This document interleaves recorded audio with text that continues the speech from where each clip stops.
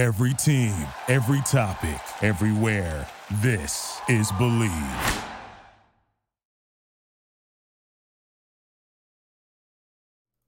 Fellow Falcoholics, what is up? Welcome to another episode of the Dirty Birds and Brews podcast. I'm your host, Kevin Knight at Falcoholic Kevin, joined by a very special guest today, former Falcoholic alumnus and current Yahoo Sports draft analyst, man who wears many hats, Charles McDonald at 4Verts. Welcome back to the show. Charles, how you doing?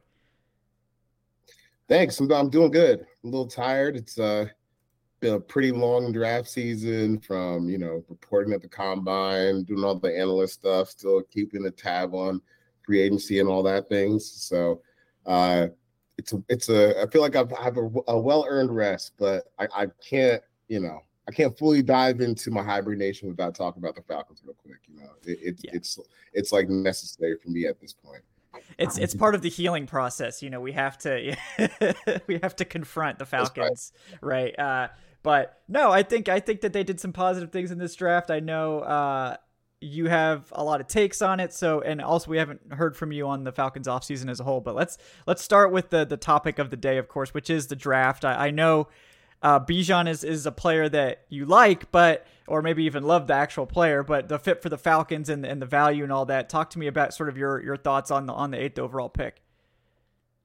Well, I mean, just like from a talent standpoint, there's an easy case to make him, or to say at least he's the best player in the draft. Like there's like a 7-minute Bijan highlight tape on that Texas tweeted out that I also tweeted out the other day.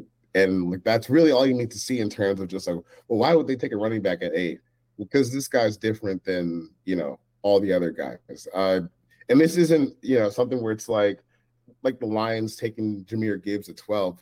Bijan Robinson is someone that like he can actually be the foundation of your offense, whether it's just from a running standpoint, from someone who can be an impact in the receiving game. Like he really can do kind of anything you would need him to do on offense. But like from a running perspective, I think you can make the argument that of any team that would need to actually spend premium resources on a running back, the Falcons are probably damn near the bottom of that list, given what we saw last year. Even in terms of like run game stuff, I don't know if there's anyone in the NFL, maybe outside of like Kyle Shanahan, who's better than Arthur Smith. You even have the offensive line kind of overachieving a little bit last year compared to like the overall talent level. We got a 1,000-yard season now, Tyler Algier, who was, kind of dominating by the end of the season. And they've had stints from Cordero Patterson and Caleb Huntley. Obviously, Bijan Robinson's a lot better than all those guys, but when you already get that much production out of your rushing game, I think it's fair to wonder, like, how much more can you actually squeeze from the fruit?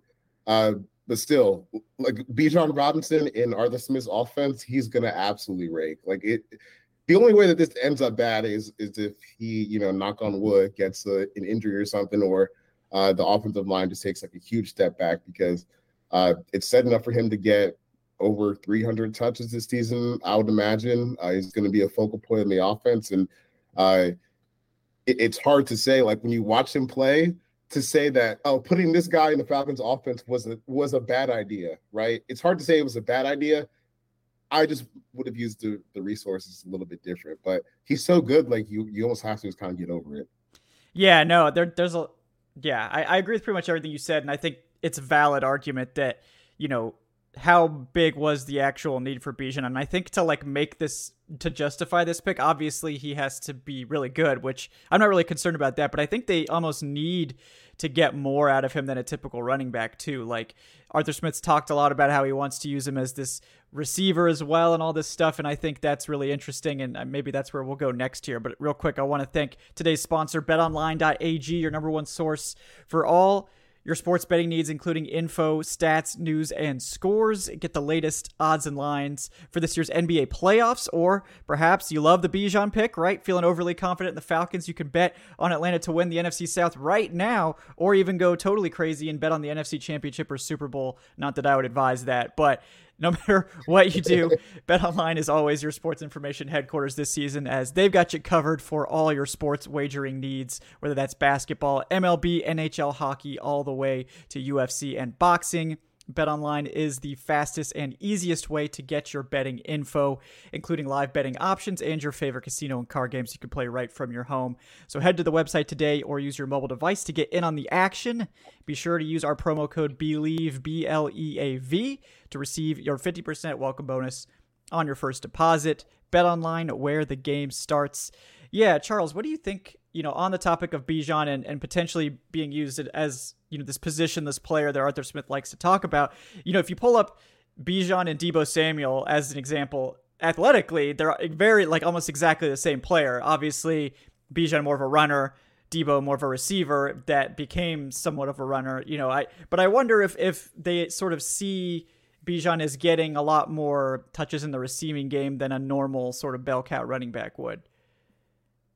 Yeah, I think that makes sense. And then that's kind of how you can also keep Tyler Algier to be part of the equation, which I know they have interest in doing. We'll see how feasible that is once the season starts. But I think even his presence, Algier's presence, gives you the flexibility to put Bijan out there, right? At whether it's a slot receiver or maybe you want to do some jet stuff where you're got a motion across the line of scrimmage, you're just handing it off we've kind of seen other disciples from that tree do. But he's still going to be the running back, the main runner. He's going to get that ball a ton. I remember when that pick was made, I just thought about the stretch last year. I forget what game it was where they ran the ball 14 times in a row or something like that. We're going to run the piss out of the ball. I think it was against the Browns.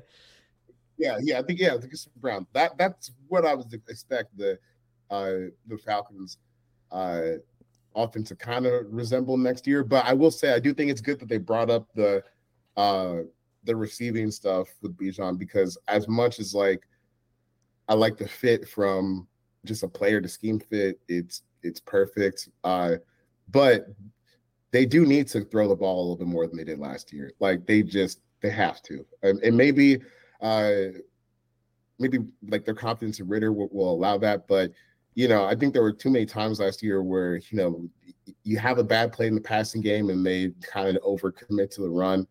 But, you've drafted a tight end, a wide receiver, and a running back who can function as a wide receiver in certain sets. You got to start throwing the ball a little bit more than you did last year. That's the only critique that I would really emphasize for the team moving forward. You don't need to get so run heavy. You have a quarterback you somewhat believe in. You got two receiving targets out there that are potentially dominant. Let's throw the ball a little bit more. Yeah. Well, you brought up Ritter, so I do want to touch on that because I haven't really gotten your take on anything. I know you were super pro Lamar, and I was actually very pro Lamar early on, and then I felt like the discourse became very exhausting at a certain point. But obviously Lamar returns to the Ravens, which makes you wonder, was he ever actually available? But what do you think about the decision to roll with Ritter so publicly and without even, Taylor Heineke, I think, is a guy that could have potentially pushed Ritter in camp and given us a competition, but they decided to do away with all that. So what do you think with how they're sort of setting up the quarterback room this offseason? It's fine. I think, look, if you had decided that you weren't going to make a trade up for one of those guys, or what could have happened there, I'm not saying this did, I don't know what happened, but you try to trade up and the Colts are no, we're taking a quarterback here. Or the Texans, no, we're taking a quarterback here, and you don't want to go crazy trading for number 3. If you want to stay at 8, pass on Will Levis. I'd rather roll with Ritter than take Will Levis at 8. Yeah. I don't think Levis is I don't think Ritter. He might not be one of these guys has Anthony Richardson style upside, but I think he has upside to be an above average quarterback, and that's at least worth investing in for now. So I think they should give him the reins. As much as I'm cool with having Taylor Heineke as a backup. We've seen that as a starter. Yeah. I know it's not good enough. It's at least I can kind of hope and see I got something in Ritter. Yeah. Taylor, if things goes wrong, he can kind of keep the ship afloat. But I think the them committing to Ritter kind of suggests that they want something a little bit more than Taylor Heineke can offer as far as the starting quarterback goes, which is good. Which is good. Yes, that's good. Let's aim higher. Yeah. Like, I love Taylor Heineke. He's a fun guy, and I think he's a really good backup. Like, he's more than capable of, like, going 500, basically winning you games while he has to play in case of an injury. But if you go into the season with him as your just unquestioned starter, like, I just don't think there's a lot of upside for your year. But as a backup who has a lot of experience, I think he fits the scheme well, moves well, all that stuff. Like, he makes a lot of sense, and obviously not crazy expensive either. So, I like the signing there. I think he'll be a good mentor for Ritter, but like you said, I think it was wise to aim higher. And I think Ritter does have a higher ceiling there. I think just like the hate that Ritter seems to get from the national media is just odd. Like why is Sam Howell not getting dunked on? Like, he's a 5th round pick. Maybe just nobody cares about the Commanders. Maybe that's it. I don't know. But that's it. That's exactly it. You think no one cares about the Falcons, but like, people really don't care about the Commanders unless it's like Dan Snyder doing something. Yeah. So maybe that's the secret all along. People love to dunk on the Falcons. We know. I mean, we're gluttons for punishment, so we understand that. But it's we know what it is at this point. I don't get offended when people make fun of the Falcons. Like, I watch the games too. I know how stupid it is, but I'm still here. We're still here. Yep. They can't get if 28. If that I'm not gonna lie to myself. Yeah, if that unholy number didn't get rid of us, then nothing will at this point. So we're clearly diehards. That's what I'm saying. Like, if you're still here after 28-3, it should be really easy for you to be honest with yourself about where this team is and isn't. Yeah, the collapses just don't hurt the same anymore. I just don't get as upset as I used to. Yeah, it changed us. It changed us. I don't know if it's for the better, but it definitely changed us. But back to the draft. Matthew Bergeron in the 2nd round. I know that surprised a lot of people. Adnan and I actually ended up predicting that on our final live mock draft. Because I've seen him play in Syracuse a lot. I think he has a lot of upside at guard. He looked really good at guard at the Senior Bowl. It is a trench pick, so that should make some people happy, right? But what do you think about Bergeron? Do you think he might be the left guard starter this year, or do you think it's going to be a longer-term plan for him? I would imagine he's going to be starting left guard this year. I think what makes him interesting is, like, he's one of those guys that can kind of give you a little bit of contract flexibility for next year if, like, you decide if you decide you want to move up from Jake Matthews, because I think next year is when they can start making a decision on that. He's a guy that at least has the potential to move out there, but I think for the immediate concerns, he's going to play guard. I think he's going to be probably your day one starter at guard. I mean, come on, it's competition, isn't it? Like, I would say this. If he's not the day one starter at guard, we should be alarmed because he doesn't have a whole lot of competition as far as that position goes. And trading up to, like, the top of the 2nd round is not exactly like a small thing to give up. And the Falcons, they were one of those teams that were trying to trade back into the bottom of the 1st round on Thursday night. So maybe that could have been for Bergeron. I don't know if, like, whoever they were targeting in that range was Bergeron or wasn't, but we do know that they were trying to trade back into the bottom of the 1st round, and the Chiefs told them no, and they took the pass rusher from Kansas State. So clearly this is someone they value pretty highly. Came out and said he's going to be a guard. If you look at, like, his little relative athletic score thing as a guard, he's going to be one of the more athletic guys there in the NFL. And I think he's a good scheme fit at guard just because I think he's a better run blocker right now than he is pass blocker. He's got a little mean streak to him, but it's the athleticism in space, I think, that makes him really enticing. So, when they try to get Ritter involved in some of these quarterback run plays, I think he's going to be a pretty big component of how successful those are. Yeah, no, I think Bergeron's kind of underrated. I know there was the Cowboys, war room stuff where they were considering taking Bergeron at 26. And I'm not a Mozzie Smith guy, at least not in the 1st round. So I definitely think Bergeron would have been a better pick for them. But I think fans are going to be really happy with this pick very quickly. He's so nasty in the run game, and he's big too. Like, the Falcons are getting a big line. I mean, Dahlman's really the only one that's on the smaller side now. And I think if you believe the rumors that they were potentially interested in Paris Johnson at 8, Bergeron makes perfect sense because he's just like a lighter version of Paris Johnson. He's a tackle that they're probably going to play at guard for a couple of years and then see if he could potentially give them that tackle flexibility, whether that's Jake Matthews rides off into the sunset or Caleb McGarry isn't exactly giving them the value. I mean, the fact that he's only making $11.5 million somehow definitely makes that value proposition a little bit easier to hit for him. But I like the pick. I think he's really good. I think he's really smart. This is a guy that basically came from Canada football and started at like a Division I ACC school at tackle immediately in his true freshman year. So he's a quick study. Obviously really talented. So excited about that pick for sure. The third rounder, Zach Harrison at edge, was a guy that I actually thought about for the Falcons, but never actually mocked them. But you think about it, kind of like Tyree Wilson light, in terms of being a big athletic guy.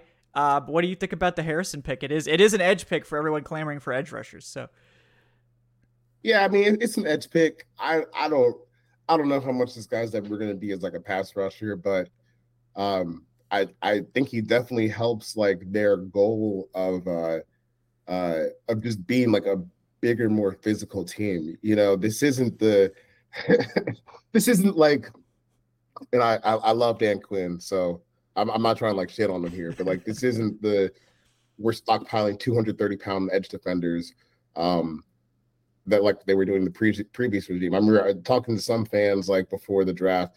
Is Nolan Smith an option at 8? No, don't think so. I look at the body types that Ryan Nielsen coached with the Saints and some of the guys that they've tried to acquire this year. I don't think like someone like Nolan Smith fits into those plans. I honestly think like as we move forward, someone like Arnold Ebiketie is probably going to be like the smallest like defensive lineman that you see them at. So Zach Harrison, he's like 6'5", 270. He's got long arms. He's one of those just like a heavy-handed run defender. It got some power to him. But I think like as far as a pass rusher, he's more of a pocket pusher than someone who's going to be like out here, making things happen off the edge, which is why he's available in the third round. You don't have to get super high expectations here, but like just as kind of like a sledgehammer defensive end who or who you can at least trust to like hold the end against an offensive tackle. I think that's how he's going to get on the field, and I think it's going to be like one of these dirty work edges. Don't get a whole lot of praise, don't rack up a whole lot of numbers, but they kind of end up being integral to your defense at the end of the day. Yeah, I think this one in particular, I think he's a Calais Campbell backup, right? For when you want that similar size out there at big end. I think he's also I think he's kind of got a similar play style to Calais, right? Like old man Calais, where Tyree was someone where you can we could potentially stand Tyree up on the edge. Like that's kind of what athleticism is. We're not talking about something like that, but like if you want to kick him down inside at 3 technique or even play like 1 in like a dime set or something, I think that could be a plan for him. Like if you're trying to move him all over the place. Like as far as the play style, I think that's like your long-term Calais Campbell kind of guy. Yeah, exactly. And obviously not peak Calais Campbell.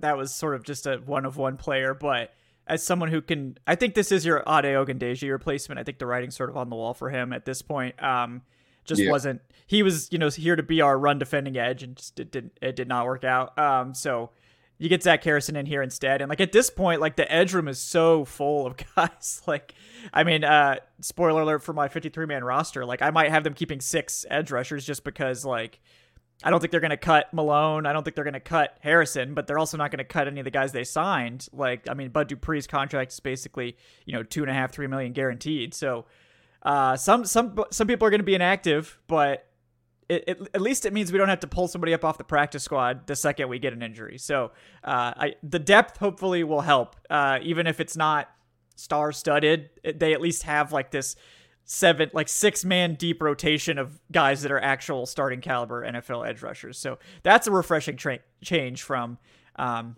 trying to even remember some of the guys we saw out there the last couple of years, Steven Means, no offense, but, yeah. Yeah. That's pretty good. Yeah, that was pretty rough when he was playing more than 50% of the snaps. But yeah, the next pick might actually be my favorite one with Clark Phillips. I was just shocked that he's lasted that long. I mean, I know he's small, but what do you think about the Clark Phillips pick? That was one of my favorite picks in the class. I feel like everyone kind of has that take, right? But anytime you can find like someone who can actually start as a rookie in the 4th round at a position like cornerback, it's pretty hard to be upset or even like really critical of that pick. So I think I'm pretty sure that was when I brought it up this weekend. I wrote up so much I don't remember exactly. I think that was my favorite pick for the Falcons draft because you talk around people. There are people who had like high round 2 grades on him. I think the consensus was closer to a day 2 player than where he went early round 4. So I think it was a good bit of value. And like, look, this is probably the most like I'll call it intriguing Falcons CB trio that we've had in some time. We got one guy who we know is good, and AJ Terrell, and then you kind of have 2 wild cards that are like credible prospects at cornerback in Okuda and Clark Phillips. I'm not saying that either one of them are like necessarily like definitely going to hit, but at least you have a realistic snapshot of what they look like as successful players in the NFL. So yeah, they're moving in the right direction. Is it a good defense? I don't know. Probably not. But could it be like the 20th best defense? Maybe. Would that be like a top 3 Falcons defense in the past 15 years? Yes. Yeah. I mean, we could even sniff average, Charles. We could sniff average for the first time since 2017, I think, with this defense. So yeah. It's a big step. I was talking about to someone yesterday, and they were like, wait, so this Falcons defense, like, well, it could be maybe around 20, right? And I was like, yeah. And that would literally be like one of the best defenses they've had since Michael Vick was the quarterback. Yep. And they didn't believe me, and they looked it up, and they're like, holy shit. Like, you guys are playing a different sport over there on defense. Yes, they are. Yes, we were. Yep. With all those defenses, it's crazy that like we're going to start having a good defense, when we're back under an offensive head coach. So, hey, look at us. Who would have thought, right? Yeah. But I love the Clark Phillips pick. I think he's going to find his way onto the field like early. I don't think you can keep him off. He hasn't played a lot of slot. I know people have just like penciled him into the slot, but I sort of wonder if like, obviously DJ Reed, who I think he's currently with the Jets, like sort of a very unique player, but I do wonder if Clark Phillips can be like, they're measurables wise, very, very similar players. I think DJ Reed does have longer arms a little bit, so that obviously helps, but sort of like really feisty, smaller corners that just refuse to move to the slot and just play outside at a high level. So I wonder if that could be his potential upside if he does stay outside. Look, I'm not opposed to as long as AJ is starting, I don't care. Like, try whatever you need to try over there because it's been a rotating door the entire time. I would, based on what I saw from Clark in college, this is kind of like a Matthew Bergeron situation where it's like, if you're not on the field, your competition's not that strong, man. Casey Hayward's not here anymore. I'm not even sure like they've really UCF legend Mike Hughes, Charles. Oh yeah. I can never slander Mike Hughes. I'm sorry. Yeah. I forgot that they signed Mike Hughes. So I mean, look, maybe Clark ends up as a CB4, but I do think there's a pretty good chance your best 3 is AJ, Jeff, assuming Jeff is healthy, because I do think there's some concern with like the back half of the season he had last year. The start was really good, but he kind of lost some steam. But I think your best 3 are probably going to be AJ, Jeff, and then Clark, and we'll see what happens. Yeah. I even if Clark is your CB4 this year, that's a really, really good CB4 because he's going to have to play at some point. So, we'll see who hops in and who ends up starting. But I think for the first time, it's like, oh, we can't just like pencil in some guy that we're very uncomfortable with as CB3. So, there's at least some depth there now. That seems to be the theme of this offseason, honestly, is just let's fill the roster with guys that at least we feel like, oh, he's okay. Oh yeah, he's fine. Yeah. Instead of like, oh God, he's starting. When you have when you have some assets back. It's crazy what you can kind of do with your team when you're not, when you don't have $80 million worth of dead cap sitting on your roster when you can't do anything with it. So, look, I think they kind of had the offseason I was hoping them to have. I don't think it was a very pretty free agency market, but they made the best of it. You signed in Chris Lindstrom, got McGarry back in the fold, got Jesse Bates. Like, as far as free agency stuff goes, it's probably like 3 of the most important moves you have to make this year, and they got all 3 of them. And then like the rest of the time, like you get to see like this is what having cap space looks like. You get to restack like the middle class of your roster, which the Falcons had absolutely none of over the past 2 years. So you got depth, you got a couple of high-end starters. I think it's been a pretty productive offseason for them. Yeah. I mean, I think the way the Falcons went about it was very smart too. It's still a lot of 1-year deals. And I think fans look at that. It's like, oh, well, now your roster, like we're terrified that the roster, like, what's going to happen next year? Well, it's like they could re-sign these guys. But if you have a lot of 1-year deals, you have a lot of free agents hitting the market and therefore a lot of opportunities for comp picks. Obviously, this year they weren't going to get any because they were signing so many people in general. But, I do think that Fontenot has mentioned, like, he wants to build this sort of the Ozzie Newsome style where they're getting a lot of comp picks and getting a lot of, late day 2, early day 3 comp selections and having just this constant cycle of a lot of rookies every single year. And I love that strategy. I hope they can get there, but they're still in the early process of that. Like, you have to like get the players and develop them. Then you start collecting the comp picks. Like, so we're like very much, halfway through now, but I'll say this about like where like kind of ownership views where this regime is right now.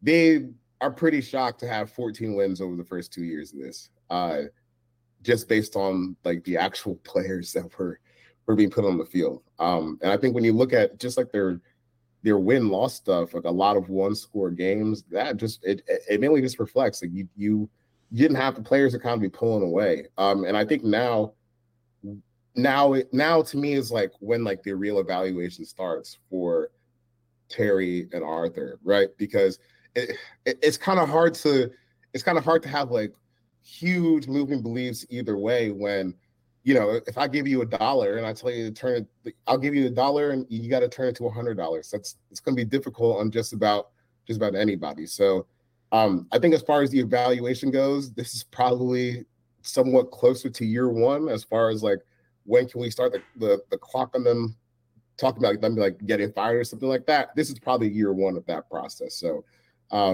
they bought themselves a lot of leeway, honestly, over the past 2 years with how that's gone. I'm not sure how fans are going to take that, but that's where they are. These guys aren't going anywhere anytime soon, and we should probably give them a little bit of time just to see what this vision looks like, because this is the first year where they've 100% been able to have just their fingerprints all over it. Yeah, no, and I 100% agree. And as fans, like we're media now as well, obviously, but we're still fans of the Falcons. So it's like, I understand guys like being impatient, and not having a great product out there. But you look at a lot of things, right? Like, how many 1-score games are you in? The Falcons, the first year, were on the plus side of that, where they were winning a lot of those 1-score games. Then they had a regression in that area, obviously, last year, where they lost a lot of those 1-score games. But now they're, the potential for just the positive 1-score regression this year is there. Plus the roster getting a lot better. You look at this from that angle, and this is a team that you should probably expect to win maybe 3 or more games, than last year. So, I mean, I would probably be predicting 10-7 at this point. And that's probably enough to win the NFC South, for being honest. I mean, hell yeah. So, but yeah, I mean, what do you think sort of as a whole? And if you want to touch on the 7th round picks, you're welcome to. I don't know if you had any big takes on those guys, but just. Yeah, the only thing I have on the 7th round guys is the DeMarco Helms as a Georgia fan. He had a really annoying interception in one of those title games. So that's all I got. Yeah. So hopefully he can bring that. Okay, I will say the highlight clip that they tweeted out when they picked him was pretty fun. It's knocking some dude's heads off. So hopefully he makes the team. I think he will, yeah. They don't really have a 4th safety, and he can play both safety spots and slot. So I think he's definitely got a really good chance at the roster as that just like physical enforcer. They don't really have a safety like that where they just have that big physical dude just for run defense and some short area stuff. So I do think he has a pretty good chance. And he's really smart. You know, if you lead Alabama in tackles and Nick Saban puts you all over the secondary, it means you're a smart guy. So I think he will make it. I do think that pick, I think he could be like maybe a better Kamal Ishmael. Another UCF legend, Kamal Ishmael. So, oh yeah, just throwback. Yeah, I love me some Kamal Ishmael. But yeah, just you mentioned it, but like as a whole, you know, looking at the totality of moves this offseason and sort of where we are. Obviously, we haven't gotten to OTAs or anything like that, so I'm not asking you, you know, for like, oh well, who's gonna make the roster? But like as a whole, like, do you think that they've like done enough? Have they moved the needle enough to be legitimate NFC South contenders at least, or do you think even potentially beyond that? Let's not get crazy with the beyond that. Right? we saw the draft the Eagles just put together, and they were just in the Super Bowl. So, look, this team they still have a ways to go before they can get to that level. But, dude, playoffs should be the expectation for this team this year, especially when you look at the rest of the division. I mean, there's no reason not to have that expectation put on them. And you know, can they compete, or should they be expected to compete in the NFC South? I mean, they did last year, right? Yeah. I know I thought it was very fraudulent. They were not a good team last year, but record-wise, like they were in it until the last, I think, like month of the season or so. Maybe even the last like 2 or 3 weeks of the season is when they actually got eliminated. So yeah, that should be the expectation this year. I think this is going to be the year where we kind of move away from like, wow, Arthur Smith's offense is, you know, the designs are so cool and everyone's getting open, to the year where it's actually like productive in a manner. I think Ritter's going to be a big upgrade over what Mariota offered as a passer. We'll see the run game, because I do think Mariota got a little underrated there by the fan base, but still, like what he can open up in the passing game for them, it's not like a complicated picture, you know. It's not even like Mariota was like missing reads so often; he was just missing the throws, man. Like that was the problem. Like guys would be wide open, and he's airmailing it. So if you can just cut down some of that, I kind of expect the production to really, really take off, like in a way where the statistics say this is one of the best offenses in the NFL. Yeah, no, like to Mariota's credit, like early on, like the first like 6 games that he played, like he was actually doing a good job. Like the Falcons were a top 10 offense briefly there. Like he looked like he was running it. He was comfortable. He was running the football really effectively. I don't know what happened. I don't know if he felt like Ritter breathing down his neck, or like it seemed like a mental thing where he just sort of stopped, like he just lost his confidence, and it fell apart very quickly. Yeah, he got erratic as hell towards the end of the year. I don't know what the deal was there. He was never really going to be the long-term quarterback unless he had just went supernova last year. So I don't know. Maybe he was pressing to try and save like whatever last little bit he could of, you know, being a starting quarterback in the NFL. But he made some wild plays, like especially, you know, the Thursday night Panthers game is the beacon, but there's more in there. There's more in there. No, it's sad because I liked him. I think everyone liked him. The way it ended just felt really crappy. So I mean, good luck to him in Philly. Obviously, you know, I can't say that he didn't get the better end of that deal necessarily, going to Philly to be their backup. But I agree with you. I think Ritter's gonna be able to deliver the ball. Like Ritter is just fearless with the ball, like to where Mariota, I think, has just sort of learned to be very conservative with it.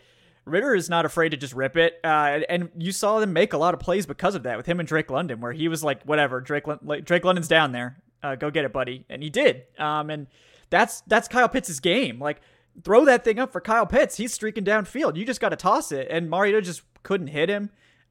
It was very frustrating, as I'm sure you're well aware. So I think at the very least, Ritter will be able to hit some of those plays that the Mariota just wouldn't take or that couldn't hit. And then, they've also set this up to where they don't need Ritter to do a ton. Like, you have two really good options on the outside where I expect Kyle Pitts to play a lot, in Drake London and Kyle Pitts. You've got Jonnu Smith, who I think is super underrated addition to this team. Like, he was just Arthur Smith's red zone super weapon that last year in Tennessee with 8 touchdowns. And then you got Bijan and Tyler Algier and Cordarrelle Patterson just to throw it. Like, you could just put in Cordarrelle Patterson for goal line, like whatever. Like, and he's totally fresh. So they've got a lot. Like, it hasn't been all receivers, and I think that's where the sort of fantasy crowd and the national media is like, oh, the Falcons don't. Mac Hollins and Scotty Miller.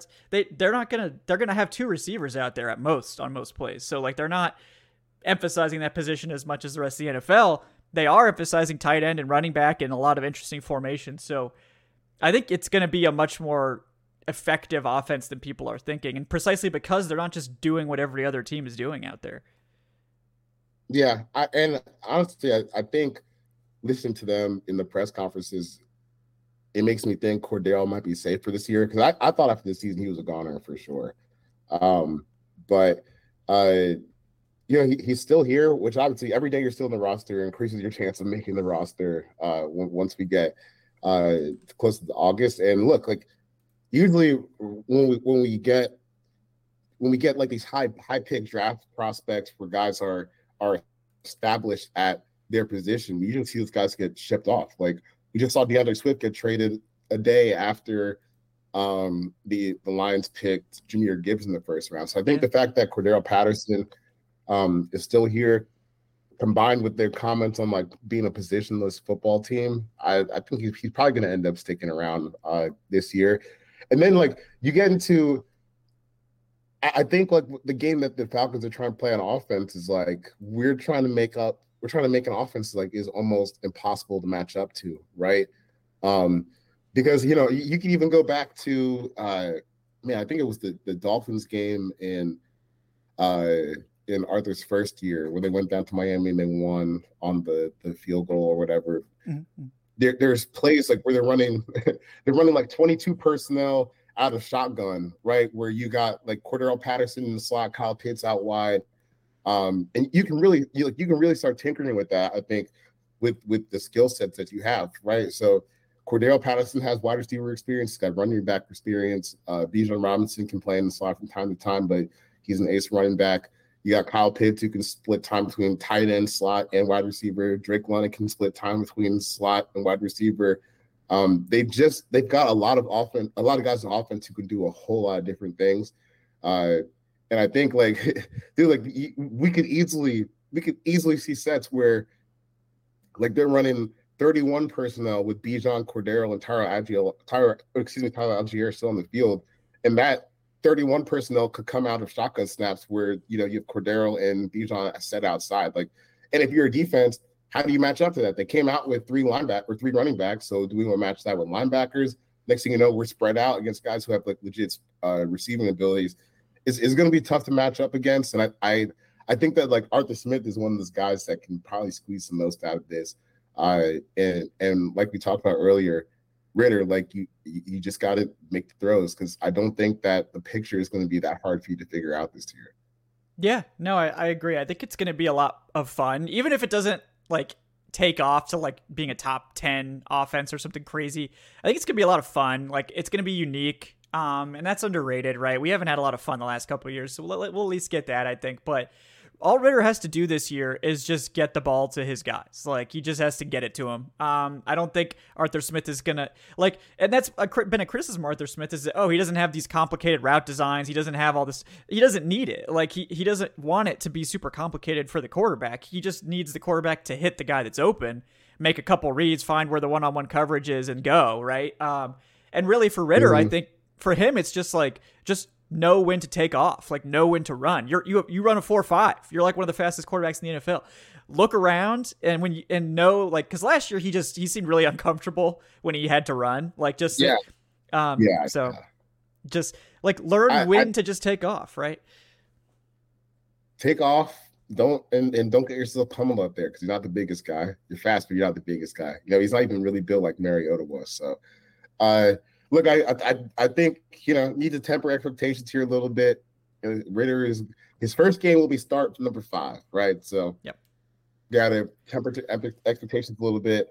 even as good as Bijan is, he's probably going to need a little bit of time to get just acclimated to what it's like being an NFL player. Kyle Pitts coming back from injury, so it might take a little bit of time to get off the ground, but all the pieces are here for them to be, at least a top 10 offense. So I think we talked about expectations before. The expectation should be to win the NFC South and for Ritter to take that step and for this to be one of the best offenses in the league. So we'll see what happens, but I think that those are very fair expectations to have upon them.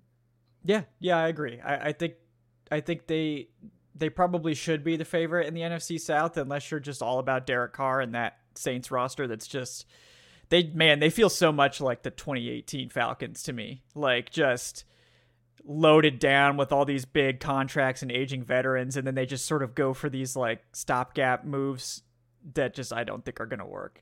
So now I'm obviously a Saints hater, so I'm taking the negative approach to whatever they're doing over there. But the Bucs are going to be starting either Kyle Trask or Baker Mayfield. The Panthers. I mean, maybe the Panthers are somehow the other team to watch, like depending on how quickly Bryce Young gets settled. But even then, I mean, that wide receiver room isn't particularly good.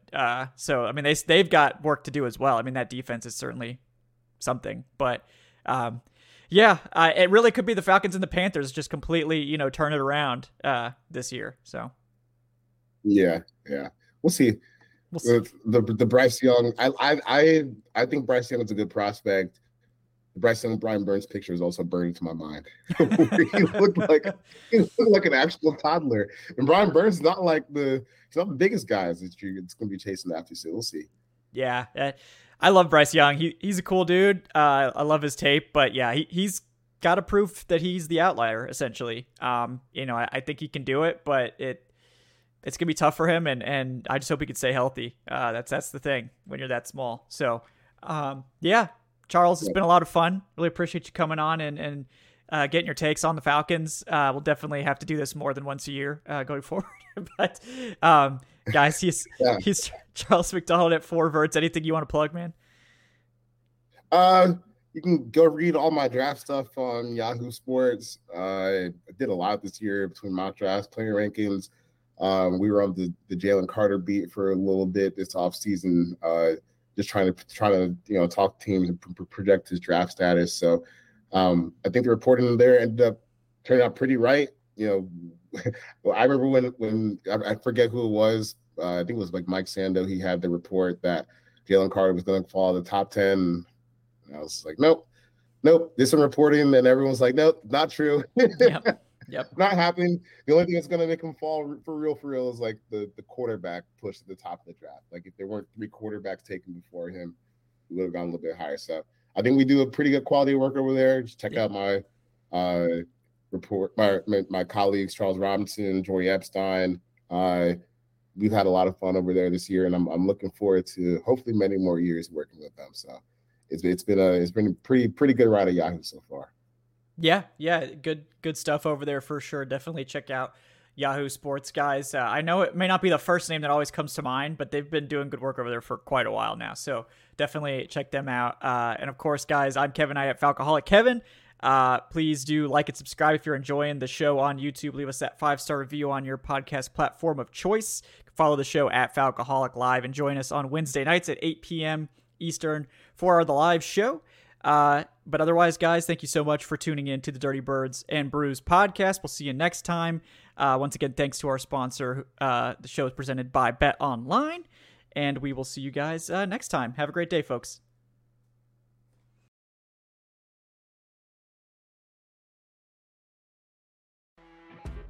You know when you're listening to a true crime story that has an unbelievable plot twist that makes you stop in your tracks? That's what our podcast, People Are the Worst, brings you with each episode. I'm Rachel. And I'm Rebecca. We're identical twins who love true crime cases that make you say, didn't see that coming, and we hate the people responsible for them. Listen to People Are the Worst now on Apple, Spotify, or wherever you get your podcasts.